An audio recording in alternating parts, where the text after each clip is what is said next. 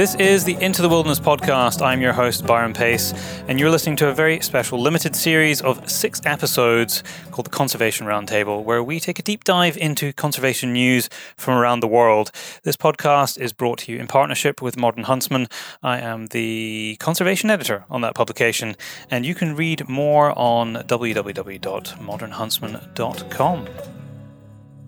And welcome back to, at the moment, our final installment. This is episode 6 of our 6-part series, our Conservation Roundtable, where we are bringing intriguing stories from around the planet with me, one of your hosts, Byron Pace, and 2 of my friends and colleagues.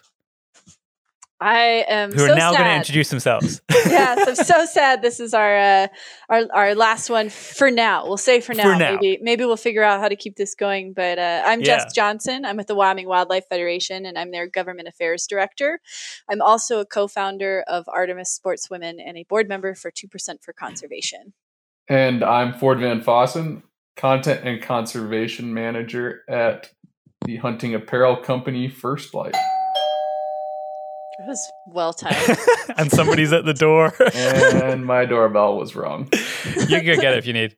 I'm going to choose to ignore it. Okay, so we have 3 more stories, which I have every faith we're going to end up on tangents on. Ford, why don't you pick up That's as a starting point? Yeah. So I cheated again. And I actually just...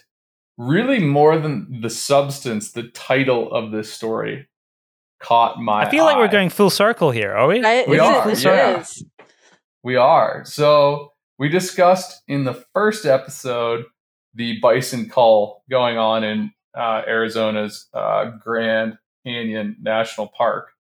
Yeah. And I was actually looking at a couple different stories on Euronews.green in this circumstance, apparently.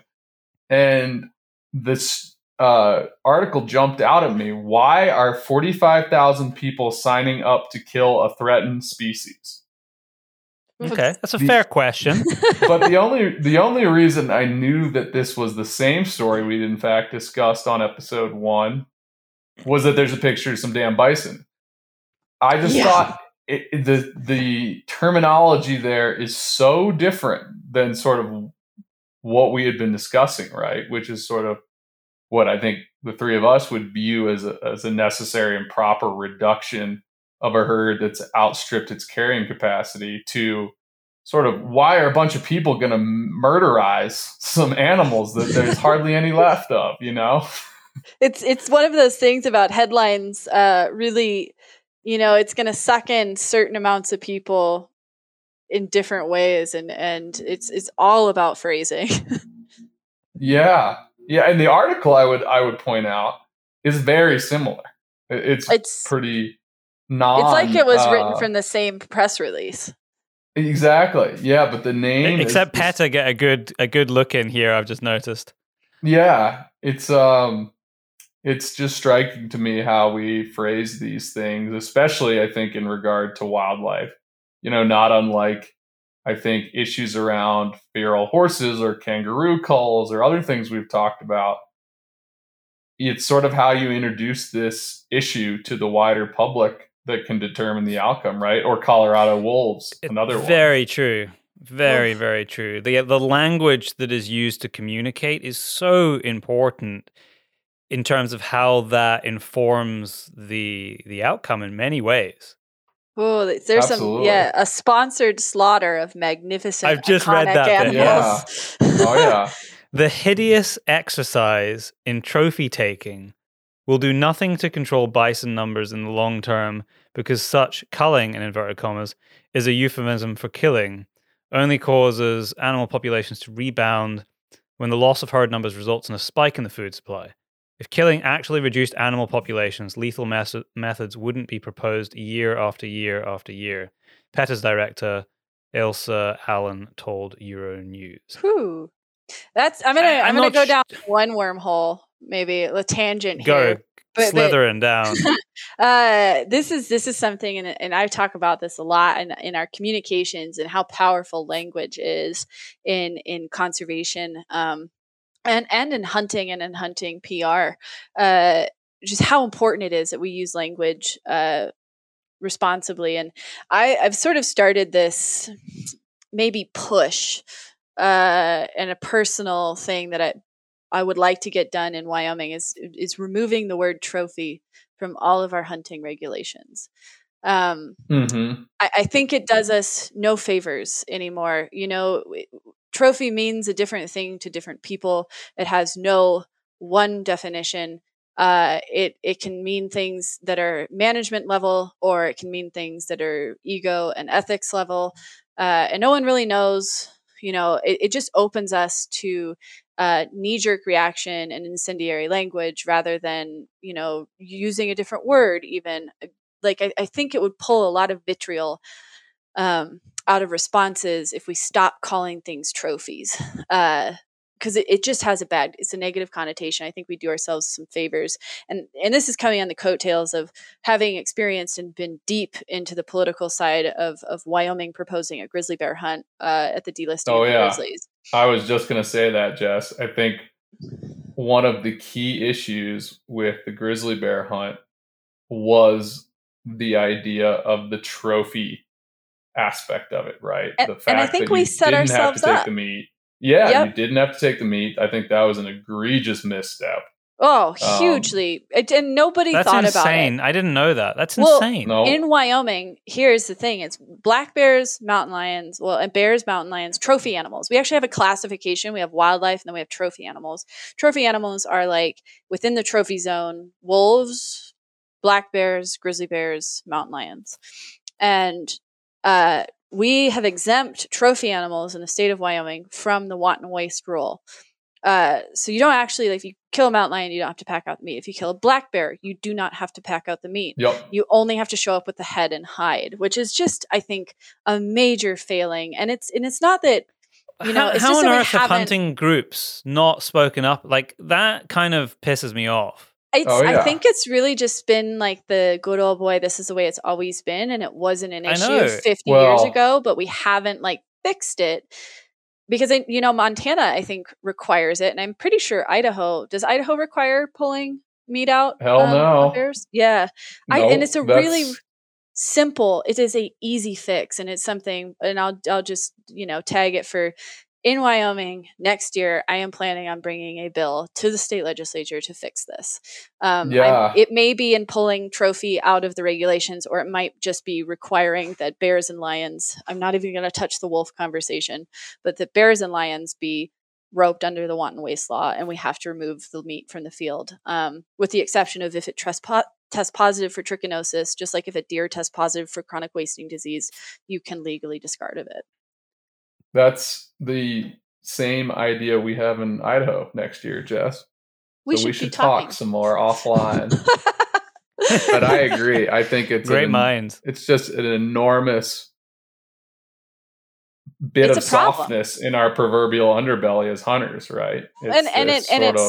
It leaves us open to language like the hideous exercise and trophy taking. It's so easy to put a really negative thing because trophy is a charged word, and we can do a whole series of podcasts based around what trophy hunting means in its variances. But wouldn't it be better to just remove it from the conversation, say what we mean, add some take the meat out of the field, and button up sort of our weak spots? Because that was an egregious misstep on Wyoming's part, at least with the grizzly hunt. I agree. And Idaho. I agree, Jess. I think one of the things, and we won't go too deep into this because otherwise we won't talk about anything else on the show, but I think one of the things that then points to is the import-exports of, in inverted commas, trophy products. Mm-hmm. And we've seen this, and it also ties back to the language that hunting organizations use. So we've seen the UK now moving towards banning the import of trophy products from certain species. We've seen the US has already done that with numerous species, and actually there's underneath there's also state regulation, like California has much higher restrictions or much more restrictions on what you can bring in. Pennsylvania's been moving that way too. But then the question is, well, how does that affect your ability to carry on doing the hunting and all of the implications and good that can bring in other countries that are outside your own state or your own country, just because you're now no longer able to bring whatever that memento is back? Now, I Can you think bring it's meat wasteful. back? That's what my question. Well, no, you wouldn't like, be able to do that. You wouldn't be able to do that either. I think the thing what I'm doing a very poor job at trying to get to is that when someone, a country like the US or the UK where I live, bans the import of, say, lions or any species, the immediate reaction is, oh, well, the hunting's finished in that country. You know, you can no longer go and hunt elephants or lions or whatever the species is that's being restricted, which isn't the case. And yet that is the language that some of the big hunting organizations put out just recently, actually, with the upcoming UK ban. That is not the case. What they're saying is that you can't bring stuff back. There is absolutely nothing stopping you going and doing what you would have always done anyway, because those countries have not banned you entering and they have not banned hunting. You are just now not, and it's not an ideal situation, I would agree.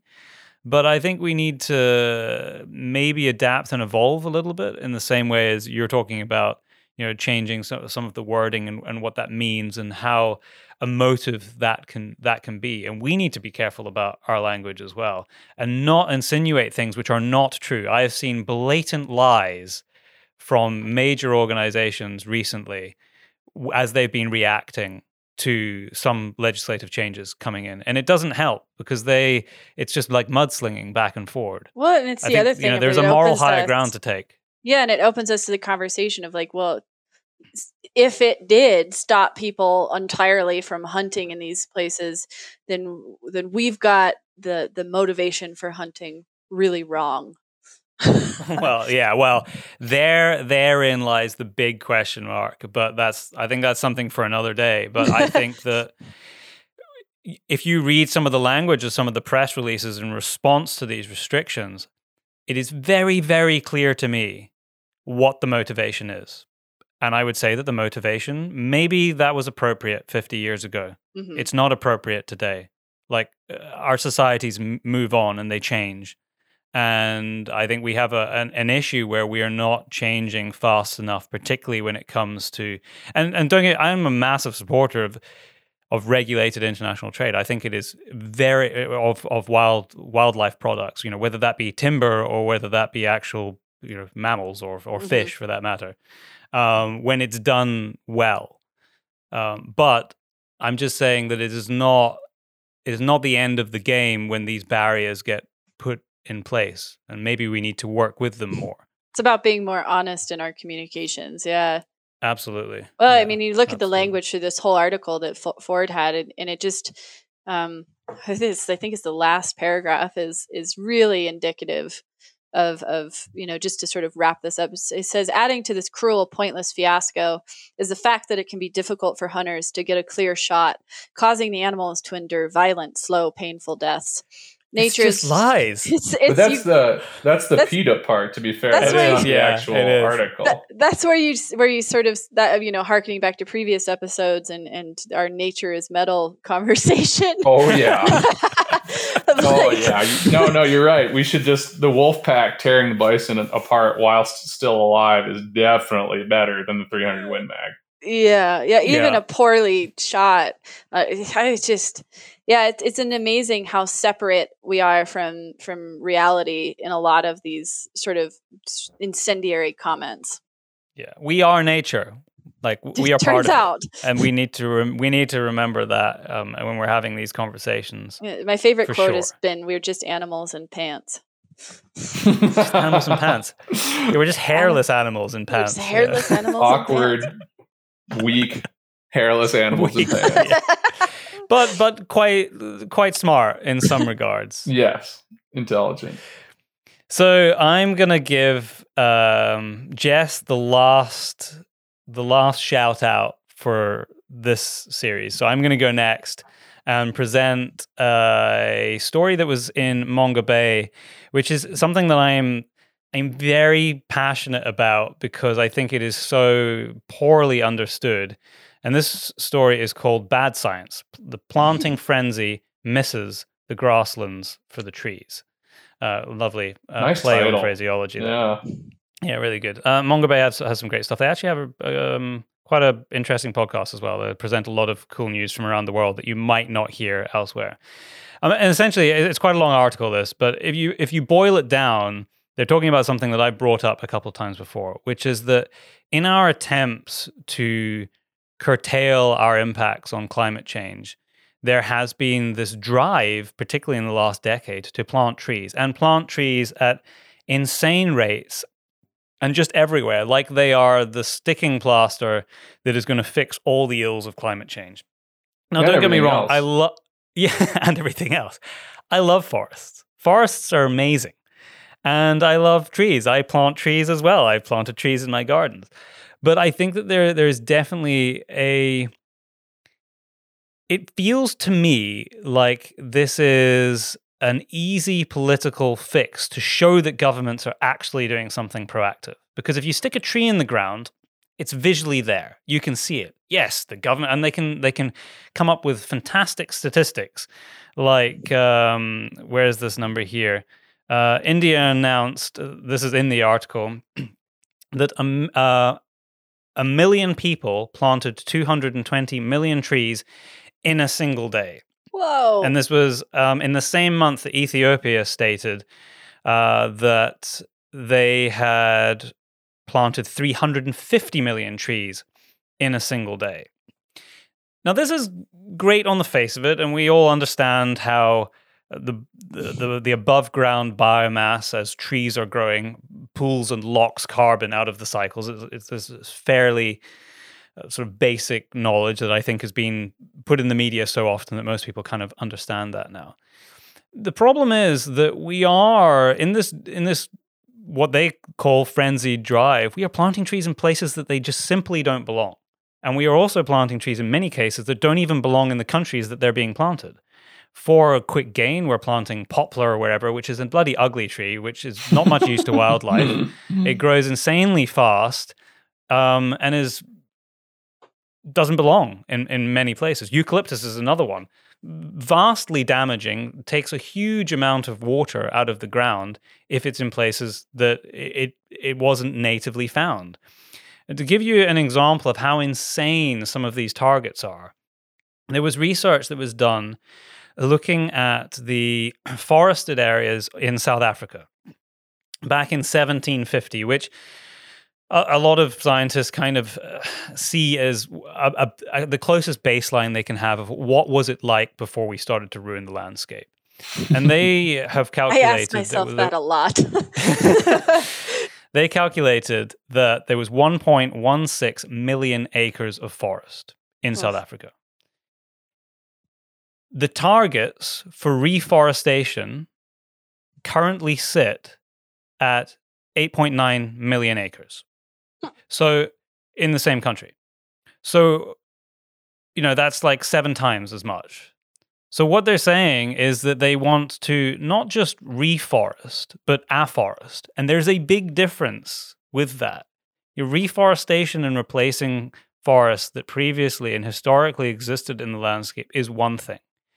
To afforest landscapes that never had trees on them, or haven't had for thousands of years, potentially, like the African savanna, which is one of the examples they bring up in here, is completely irresponsible and actually vastly damaging.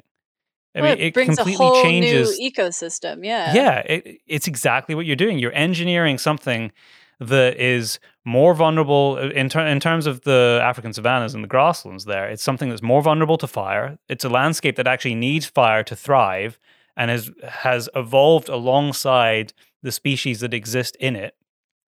And you're creating these higher fuel loads that then burn hotter rather than these kind of cool, quick burns as these grasses burn. I think and it's this just is not. Yeah, I'm going to draw a line between like planting a tree and shooting a coyote. So stick with me for this really quick. Okay, go for it. But like it's this thing of we're looking for a very simple. We want to as humans, we want a simple thing that we can do now to make our circumstances better. So planting a tree is pretty easy. It's not like, it doesn't take a lot of work.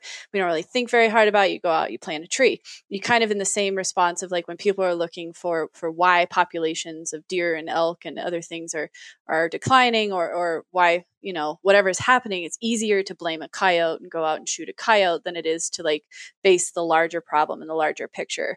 So looking at these, I think this is a symptom of a failing of the conservation community and a failing in our sort of greater communications of science, of giving people real tangible fixes to problems, rather than just handing them like climate change and then all they hear from that is go plant a tree. I know. And it's down to messaging as well. It's like, I think it's incredibly irresponsible the way the global community has tackled the tree planting targets. And then down a level, even in Scotland, I've seen this here, like just inappropriate tree planting that is working counter to what they're actually trying to achieve. I actually interviewed the scientist who did it on a separate podcast that was looking at, it was a 40-year study that was never intended to show this originally, that was looking at tree planting on moorland. And they showed that this very low energy environment, when you started planting trees in it, that would have never been there in any great density before historically, despite what a lot of the rhetoric might have you believe. It's a little bit like worms in the Arctic, which we were talking about a couple of episodes ago with invasive species. It activated the microbiology in the soil, created a more nutrient-rich environment, and locked away less carbon than if you'd not planted trees there at all. The forested areas after 40 years that had been planted had less carbon storage than the areas that had been left alone and hadn't been planted. And it's the same with these grassland areas that they're talking about. They're saying that we really need to be very careful about what the impacts are of our actions. And it makes me think, haven't we learned our lessons here? We talked about invasive species, about how we introduced them very often to try and correct mistakes that we had made, or introduce them just because we liked them. And it never works out. It never works out. There's a big difference between regenerating these landscapes to what they were and sort of remolding them. We're just looking for that. It's just another story of just being careful, very careful about what we're trying to achieve. And that the conservation answer is rarely the easy one. No. Yeah. And in fact, ironically, we were discussing sage grouse recently and sort of the plight of North America's sagebrush steppe and grasslands. One of the absolute biggest threats to those ecosystems are pines, trees. Trees. Yeah. Largely juniper, pinyon also. But trees, conifer encroachment, as they call it here in the West, is a major problem. And so much so that we're going about cutting trees down in places to build better habitat and more healthy. Oh yeah. I mean, a somewhat notable study in Oregon organized basically the removal of junipers and sagebrush habitat and found, I believe, that it increased sage grouse populations by 12%, which is modest, but it's really one of the few success stories we've seen. And that was, that was tens of thousands of acres of junipers that were being removed in a very concerted way. And so a lot of conservation work on the ground these days in the West is actually killing trees, as Rick Hutton, who I believe everybody here knows, the fiance of Katie over at my Modern good Huntsman. friend Katie Marchetti. Yeah, exactly. He says, "Kill the trees." That's just period. Kill more trees is his sort of dictum, and he's a trained forester. I know. That's how Rick and I bonded. Yep. We bonded at a party at Katie's house, like 2 years ago, because we were talking about forestry. I had no idea he was like. I'd never met him before, and we started talking about forestry, and it was like right in his zone. Oh yeah, we should be sending him this article for sure. Yeah. He'd give it a big amen. Bring the chainsaw. all over it. I feel like this flows pretty well into what my article is. Oh, this perfect. Has been a weird setup for it. Shoot. So we're talking about, reforestation or making sure we're doing things right. And my article is labeled Metrics or Politics. Biden conservation plan raises questions, and it's talking about this new administration plan from the U.S. That President Biden has rolled out that is called 30 by 30. And I thought this was a really interesting thing to sort of talk about and to end on, because it has a really there's a lot of ways to interpret this, and this is where these questions are coming from. So the general idea is that we concern 30% of the nation's land and water resources by the year 2030. Which seems like a pretty easy thing to support. The problem that we've hitting to is where is this mismessaging going, and what is this actually saying? Because there's not a lot of clarity or definitions around it. They're not saying like, what does conserving 30% mean? Does an easement count, or does expanding a city park count? Like, what is the actual nuances of this 30% of the nation's land and water resources? And the other pushback is a lot of people are going like, well, like, you guys this is great for you to all say, but, I know from Wyoming Wildlife Federation's perspective, we're looking at this going, well, great. We've already been doing this. We've been doing this for 84 years. This is nice that you're highlighting it, but like the work doesn't stop. And so it's been this interesting conversation that is brought up. And obviously you have one side that's like, does 30% mean it's all wilderness? Is it all protected? Like, what does that actually mean? And so it's raised a lot of discussions on what this means. Is this a public land, a private land, or a state issue, and how everybody's responding to it?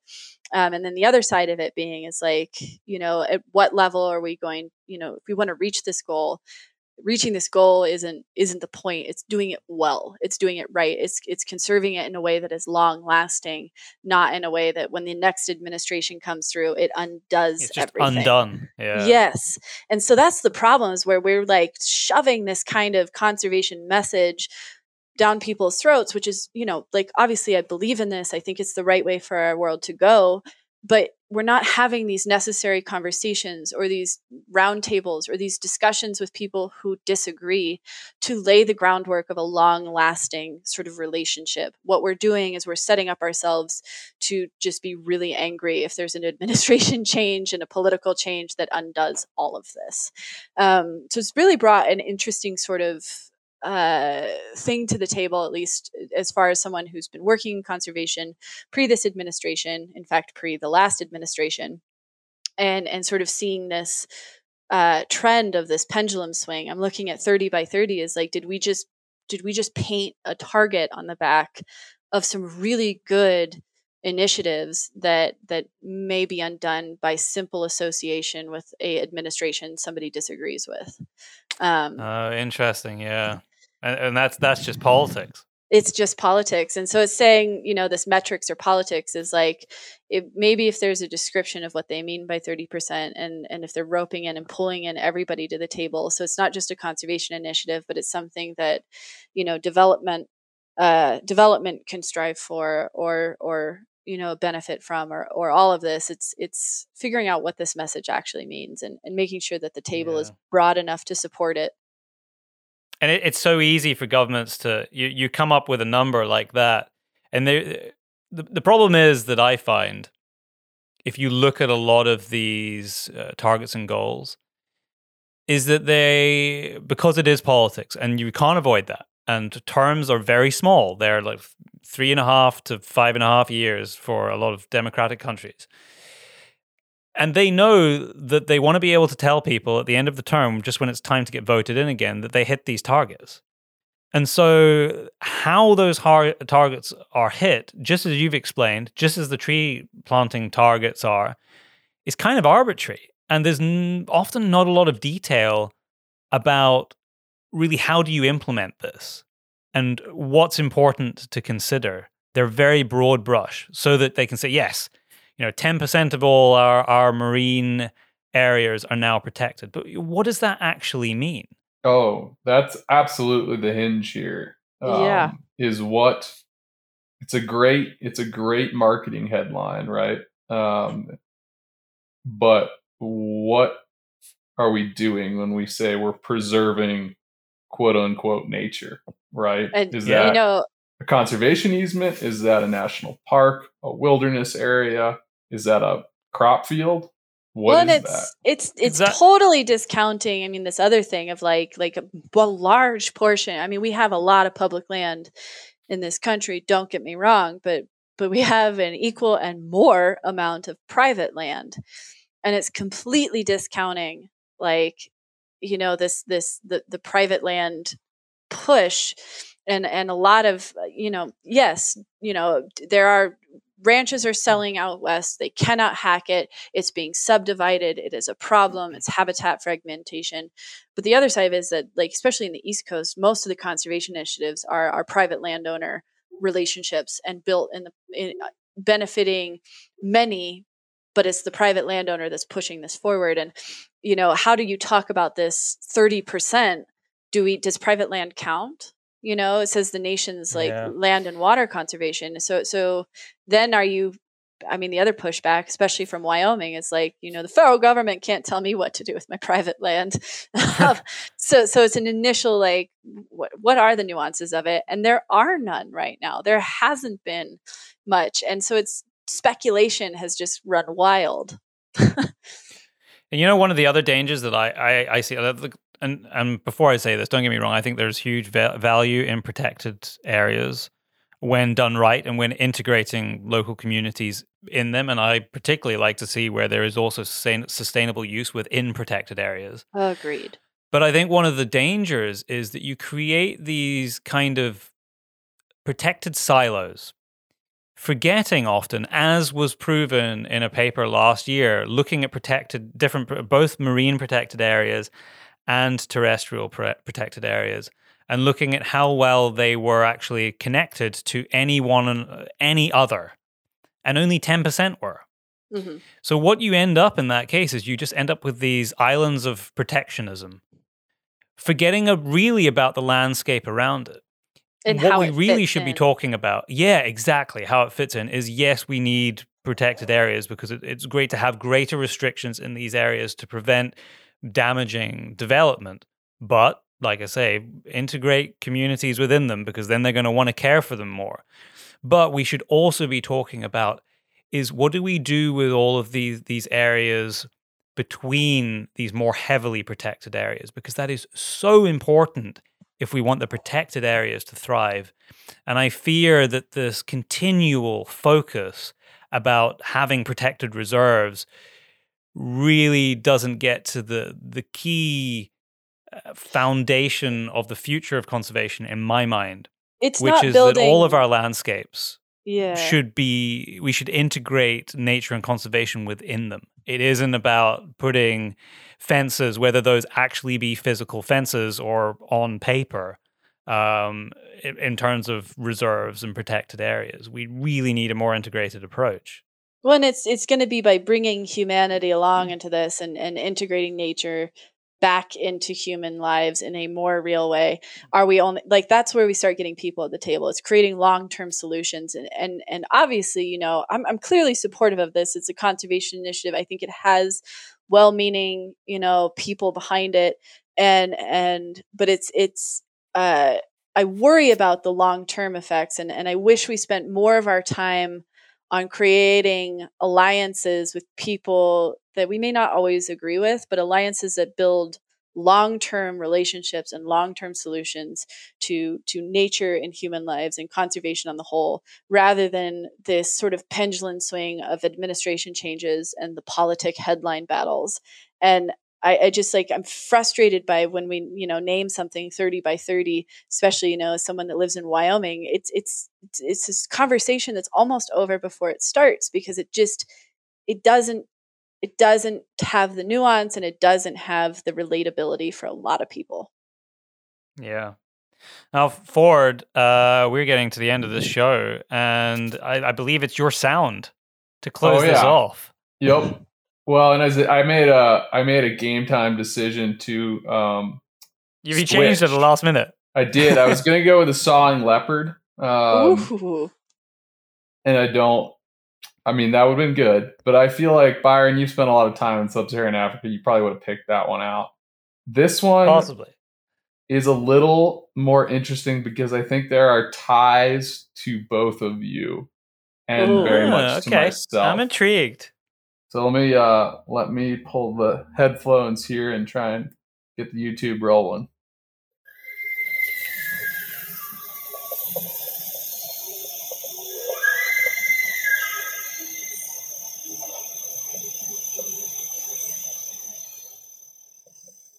Is it a deer?